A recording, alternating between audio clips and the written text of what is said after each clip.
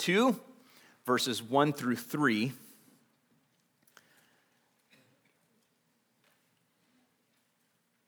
First Peter chapter 2, verses 1 through 3. So put away all malice and all deceit and hypocrisy and envy and all slander.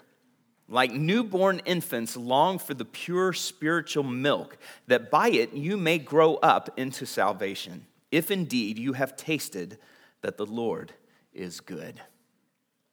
Father, we have so much to be thankful for, even in the midst of illness, pain, loss. Even when life unravels, you are faithful. So we come to you today with joy, even if we feel empty. And we come before you with praise, even if we are broken. And in this season, especially, we think of your first coming, Lord Jesus, that you took on full humanity with all of its suffering and all of its frailty, that you left glory that you might become our high priest to intercede for us and restore us to the Father by giving your own life for us. May that truth resound in our hearts and our minds and spill forth in our words in these days. Now I trust that you have prepared your people for your word, which has the power to save those who will hear it. Amen. Well, in 1 Peter chapter 1, Peter has laid out our identity as God's exiles who are scattered throughout this world and throughout this time. God, in his infinite wisdom, by his sovereign power, has caused us to be born again.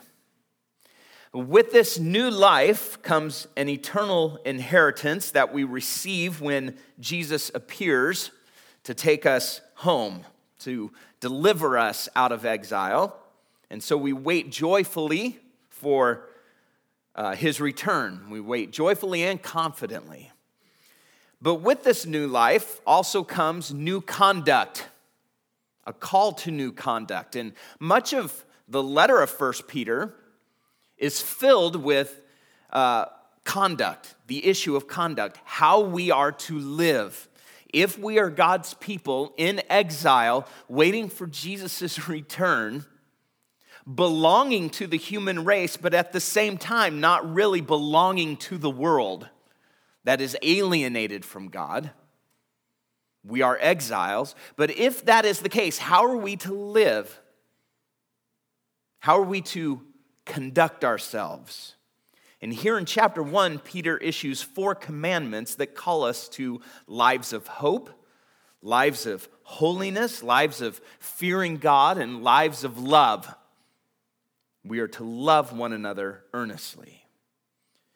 In chapter 2, verses 1 through 3, Peter tells us that this new life also comes with a new appetite, new desires, a new hunger.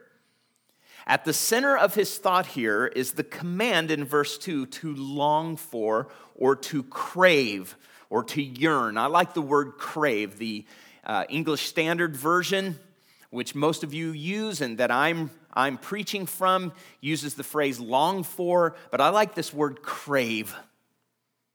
We are to crave pure spiritual milk.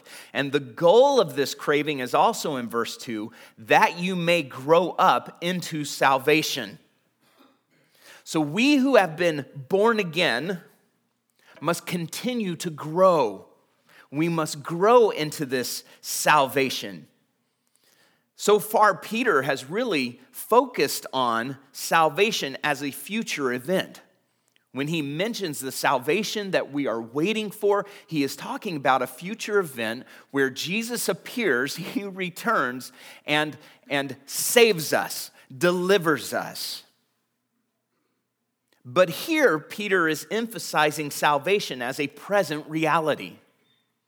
We are already being saved. Salvation is something we already have. It is something we already experience.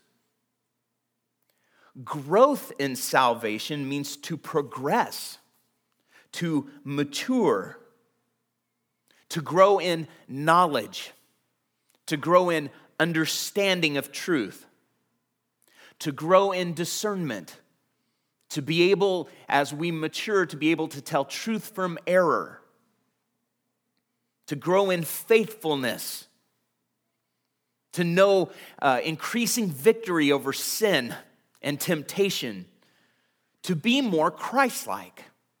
That's really what growth means, is to be more like Christ. In 2 Thessalonians chapter 1, verse 3, Paul writes, "We ought always to give thanks to God for you, brothers, as is right, because your faith is growing abundantly, and the love of every one of you for one another is increasing." In Ephesians chapter 4, verse 15, Paul writes, "Rather, speaking the truth in love, we are to grow up in every way into him who is the head, into Christ." Again, we're to grow. We are to mature, to progress. Peter will write in 2 Peter 3, verse 18, "But grow in the grace and knowledge of our Lord and Savior Jesus Christ. To him be the glory both now and to the day of eternity. Amen." So grow. And the New Testament uses other words.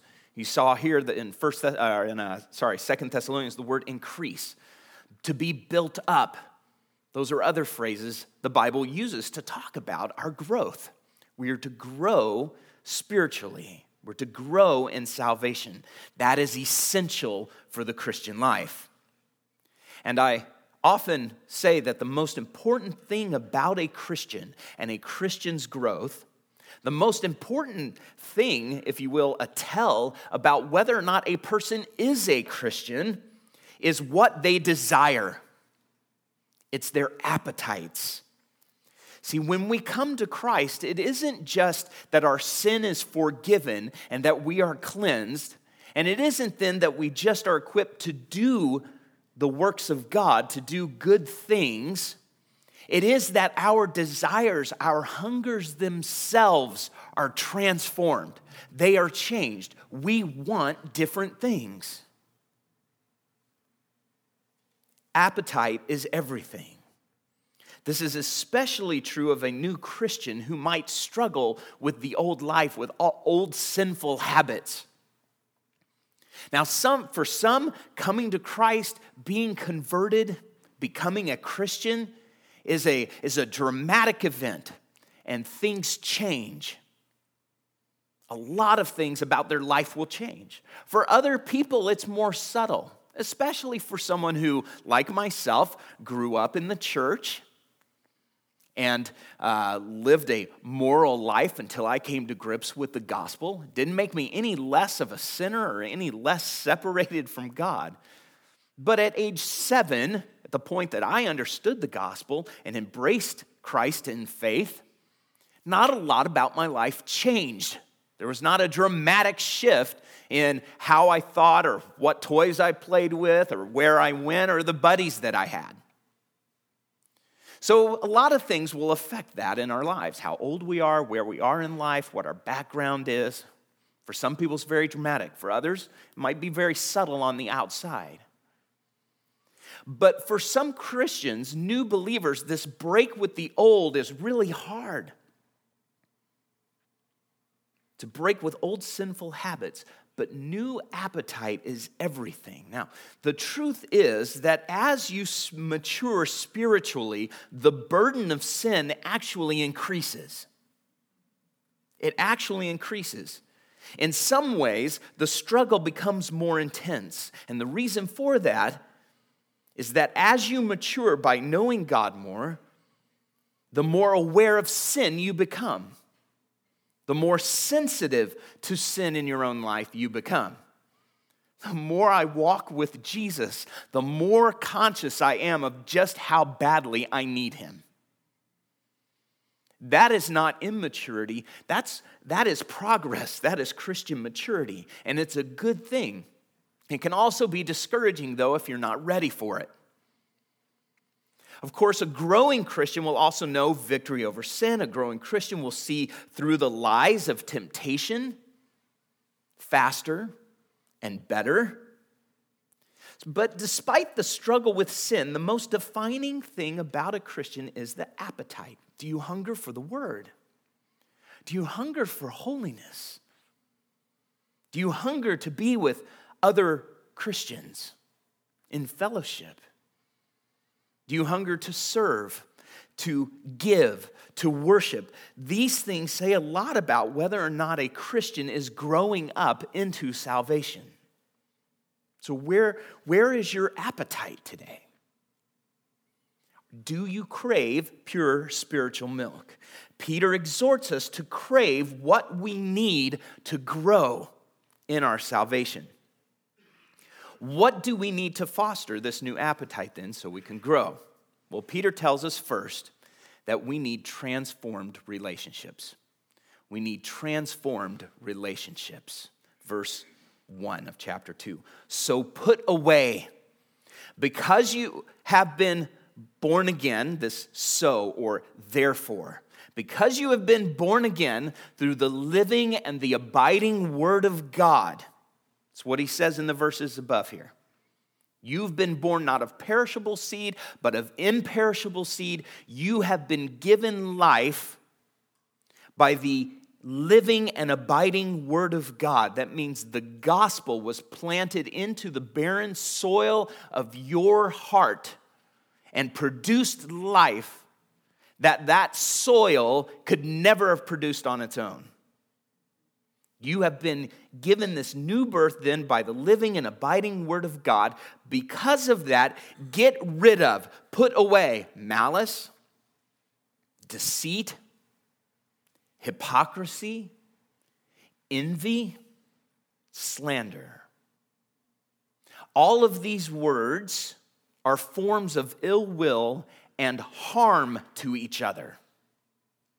They are all attitudes and behaviors that destroy community.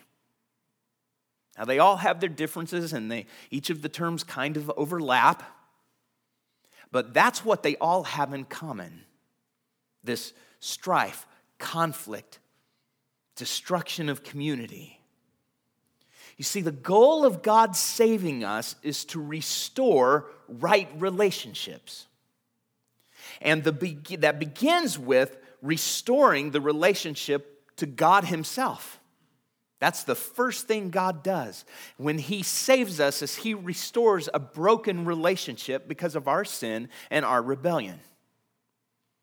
That's why we use the term reconciliation. We are reconciled to God. That relationship is reconciled or restored. But it also means restoring relationships among people. Where does that happen?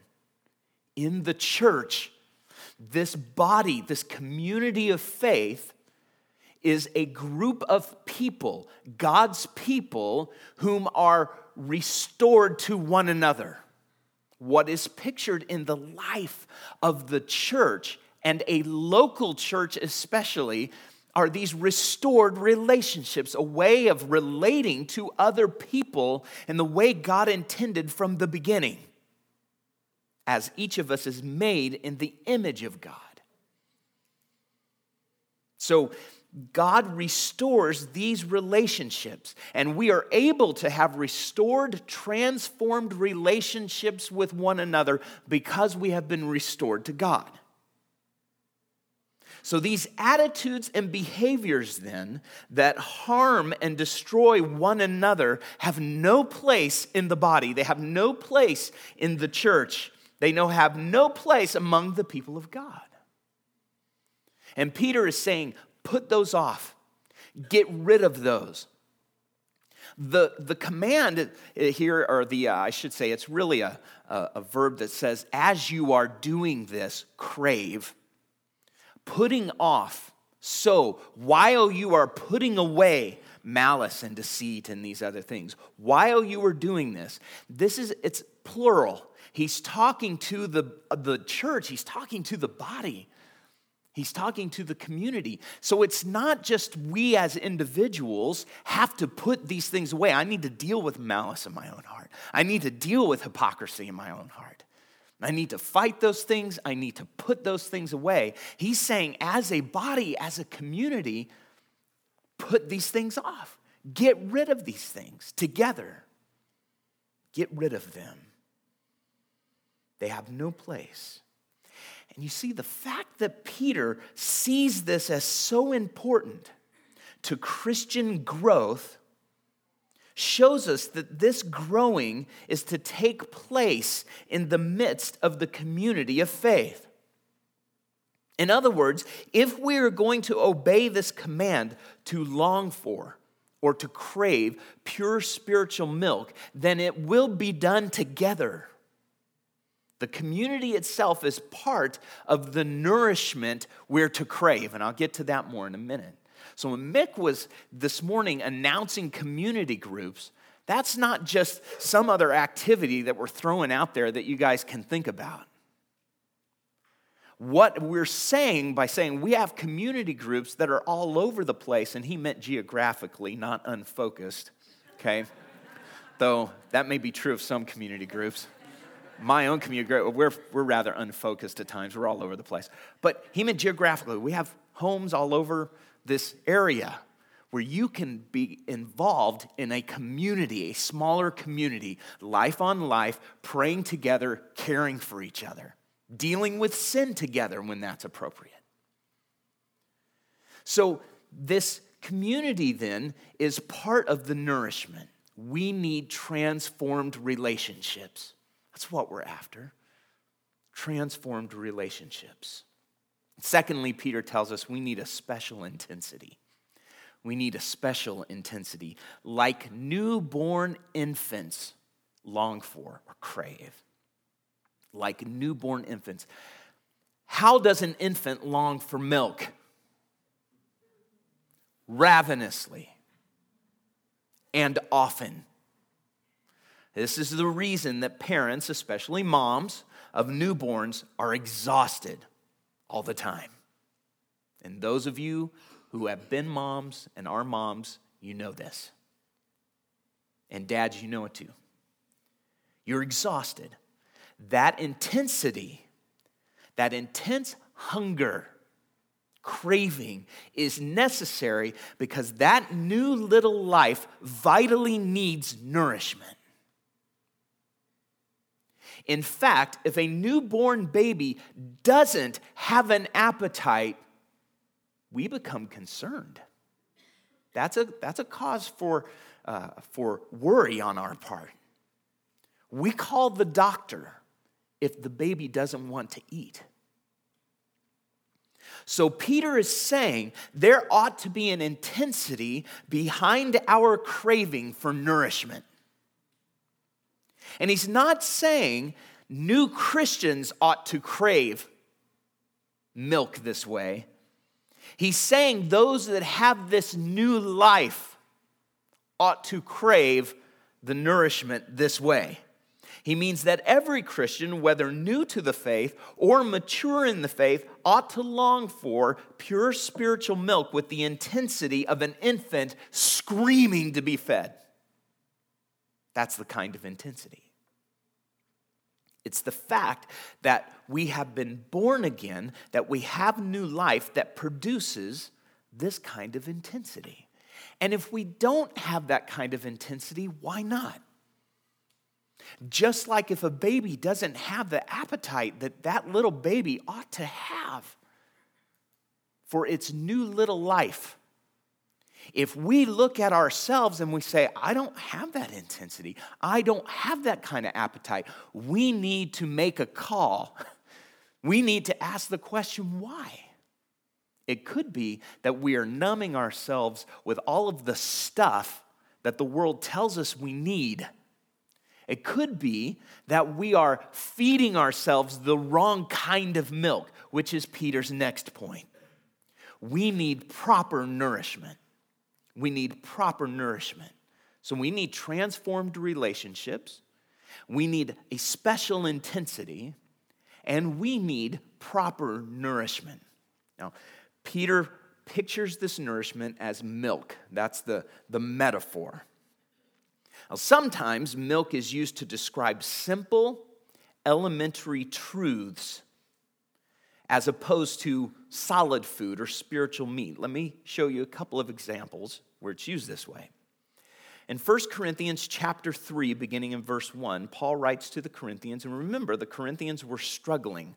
Paul is having to do a lot of correcting in this letter to the church in Corinth. And he says, "But I, brothers, could not address you as spiritual people, but as people of the flesh, as infants in Christ. I fed you with milk, not solid food, for you were not ready for it. And even now you are not yet ready, for you are still of the flesh." Paul is saying is, there should be by this time, O Corinthians, a certain level of maturity in your spiritual walk, in your being made into the image of Christ, being remade into his image. There ought to be a certain level. I ought to be able to teach you certain truths that would be solid food, that require more thinking, that require more growth on your part, that require more understanding, more faithfulness, more hunger, more commitment. But I fed you with milk, not solid food, because you weren't ready for it. So here, milk is used almost in a negative way to say, these are elementary truths, and those are good, and those are healthy. But you need more. You ought to have a greater hunger. You ought to be eating hot dogs. I'm still using baby food with you. You ought to be making your way up to hot, because hot dogs are if you can eat a hot dog, right? You ought to be eating steak by this time. This is why, as we go to Bible studies, preaching on Sunday mornings, we don't just leave it at elementary truths. And there are lots of churches and lots of preachers who do that. Now, that doesn't mean we abandon them. And whenever somebody is preaching or teaching, we have to take into account that there are Christians at all levels of maturity here.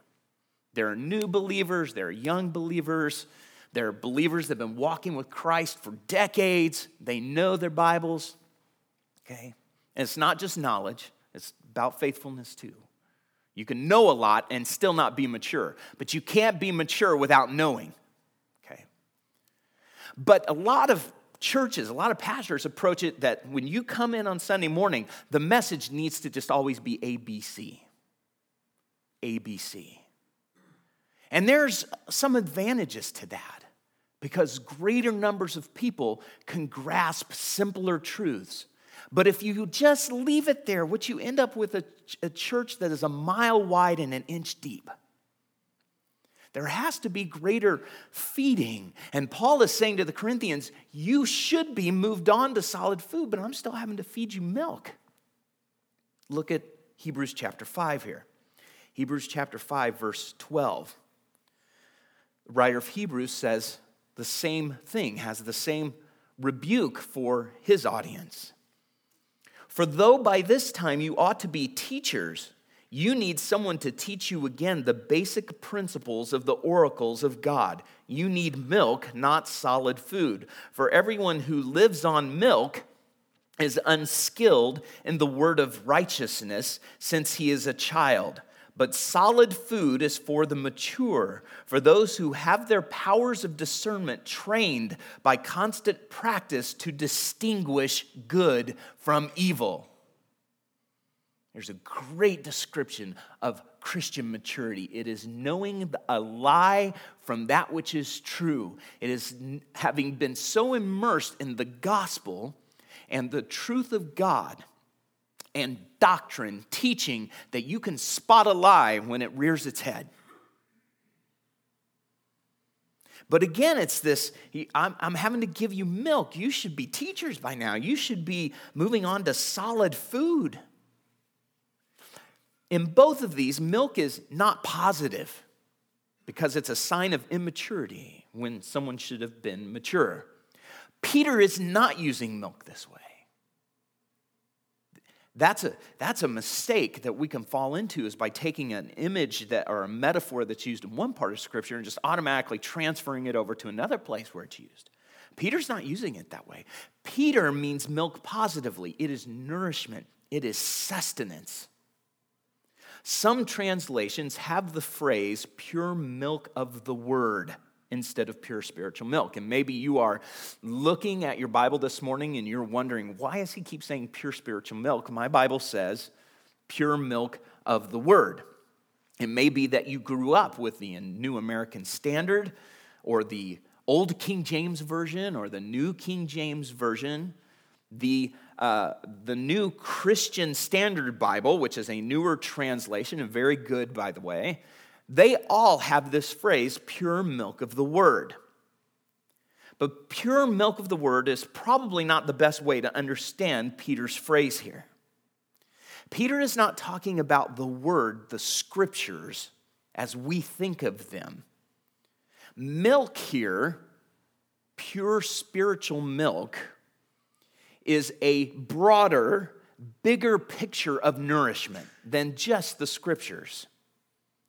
Now, I know this kind of messes with a traditional, kind of ingrained understanding of these verses because it has been in Bibles for so long this way, the pure milk of the word. But the trouble comes from the word that the ESV, the version I'm using here, translates as spiritual. And to really understand what Peter's saying here, we have to talk a little bit about this Greek word, okay? Now, you're going to have to go with me on this, all right? I don't do this super often. I try not to get super technical, okay, on Sunday mornings. But here we go. This is an illustration of meat versus milk in the bad sense, right? And I think you guys can handle it, all right? The Greek word here, and by the way, the word pure here just means unfiltered, direct.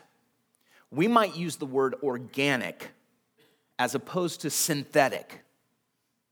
So it's pure, not in the sense of purified, but pure in the sense that it's unfiltered.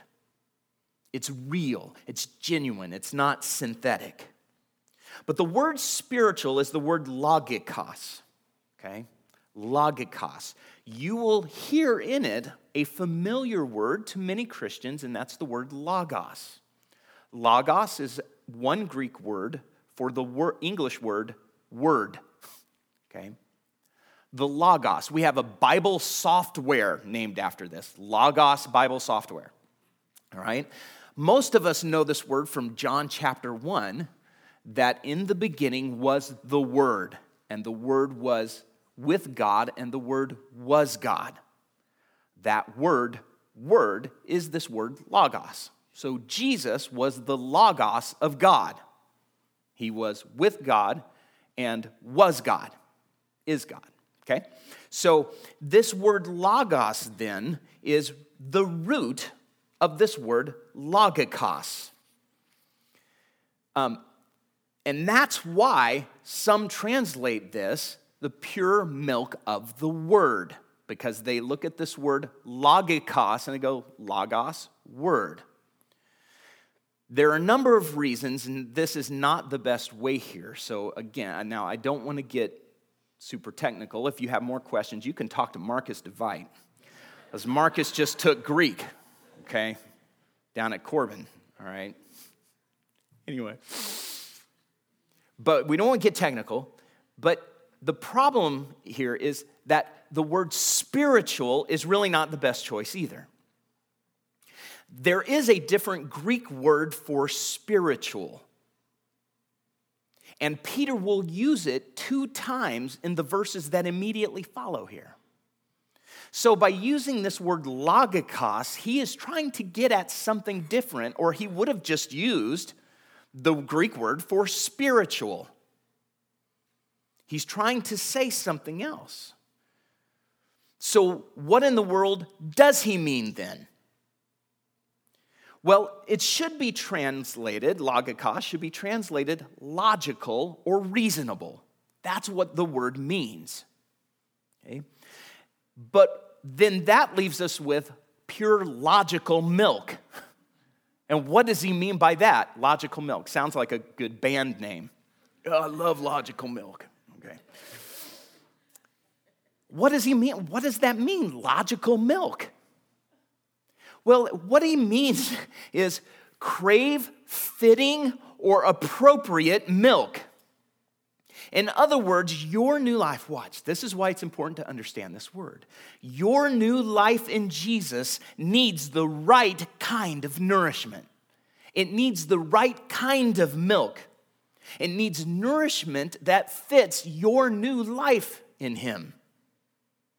If God has caused you to be born again, then you cannot nourish this life with all of the garbage you used to nourish your old life with. That's what Peter's getting at. That someone who has been saved because of the living, abiding Word of God cannot continue to nourish that new life with garbage. It must have pure, reasonable, or fitting, or maybe the best word is compatible milk. Crave the right kind of nourishment. Just like you might feed a horse hay and oats, but you can't stuff hay and oats into the tank of your Honda Civic and expect it to run. You can't pour Cheerios into your rose garden and expect it to grow. That's not the right nourishment. That's not the right kind of fuel, if you will. That's the wrong nourishment. It doesn't fit. This new life that we've been given requires nourishment that reasonably lines up with it, that fits it. That is compatible with the new life, and it nourishes it in the right way. So maybe then crave pure, compatible milk, is what Peter's saying.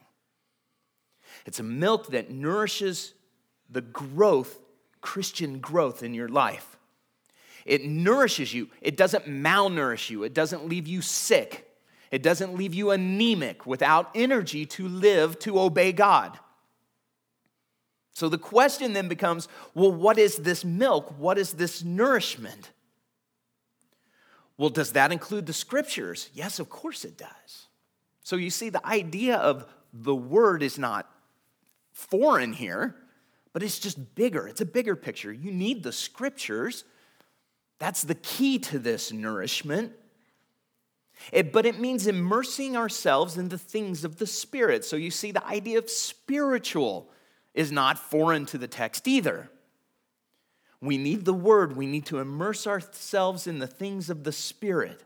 This milk then is all that is nourishment for this new life, the word, prayer, fellowship, encouragement, anything that produces growth.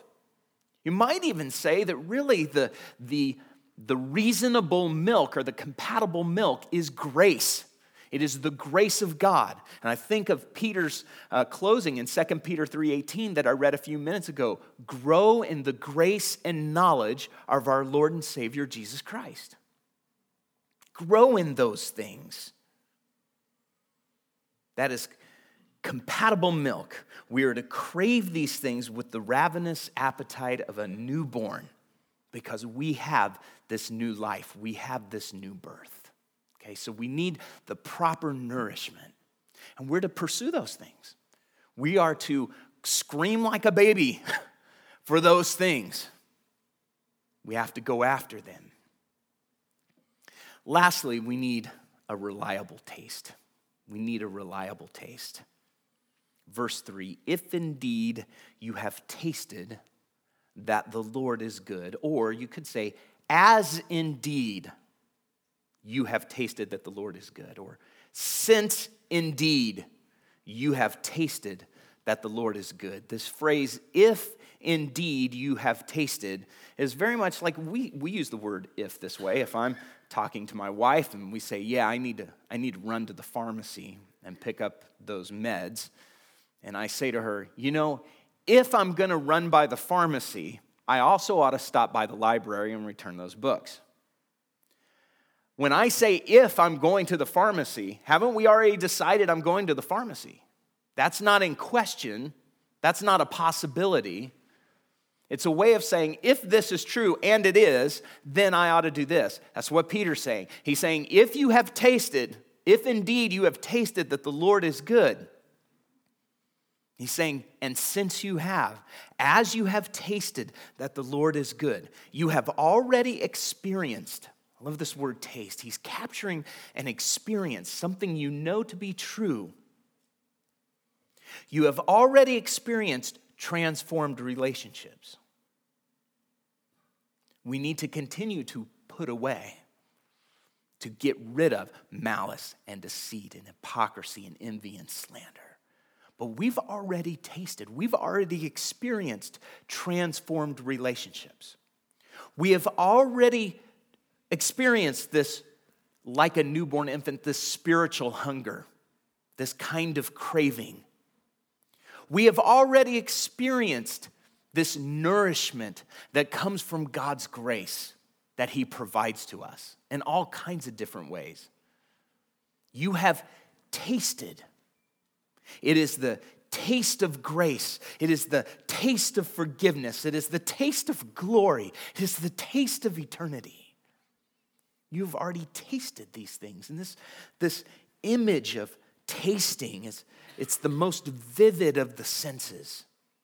One writer I was reading pointed out that it's the most intimate of the senses. It's the only sense in which you actually ingest, you actually take something into yourself that becomes part of you. Tasting, eating, drinking.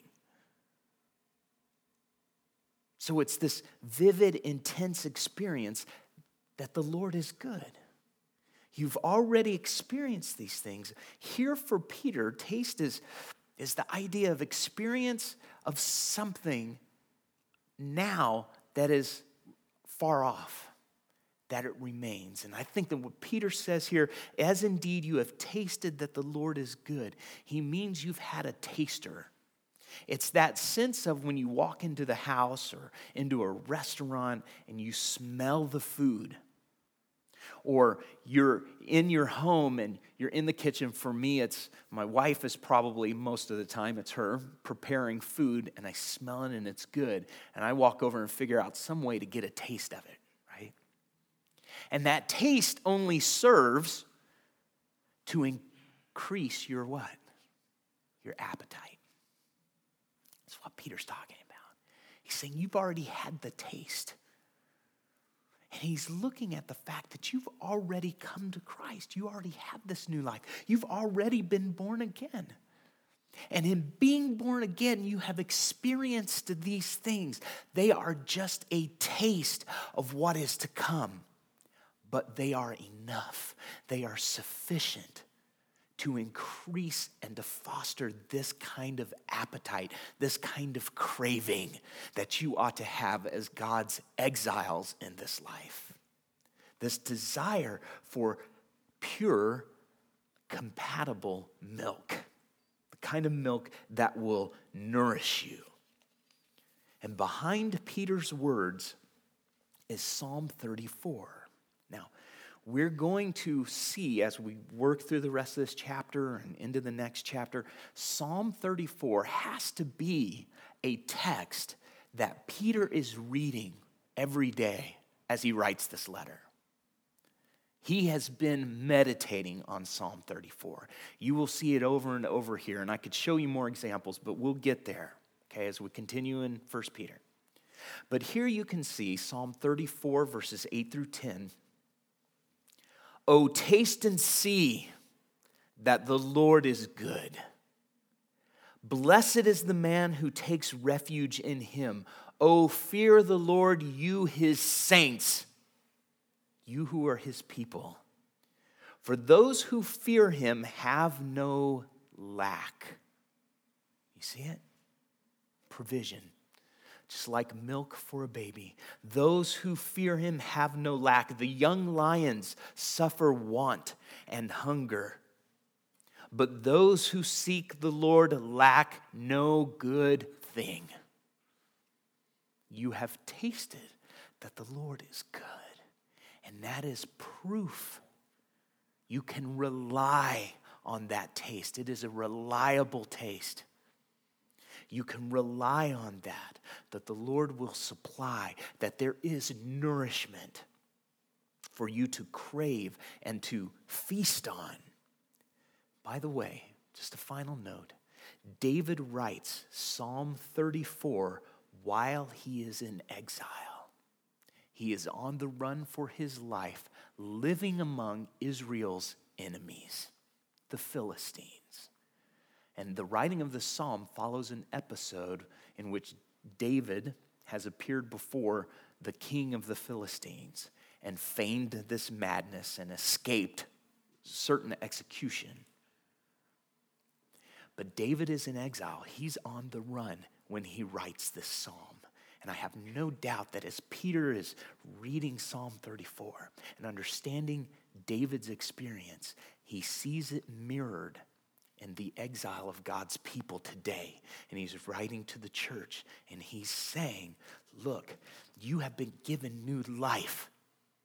Crave this pure, unfiltered, compatible, right, proper milk, nourishment to sustain this new life. You've already tasted through faith that the Lord is good.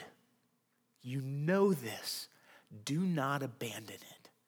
And get rid of anything that would hinder that craving. And what's the most important thing?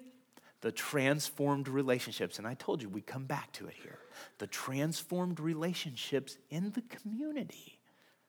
If we don't put away these things, they obstruct the hunger.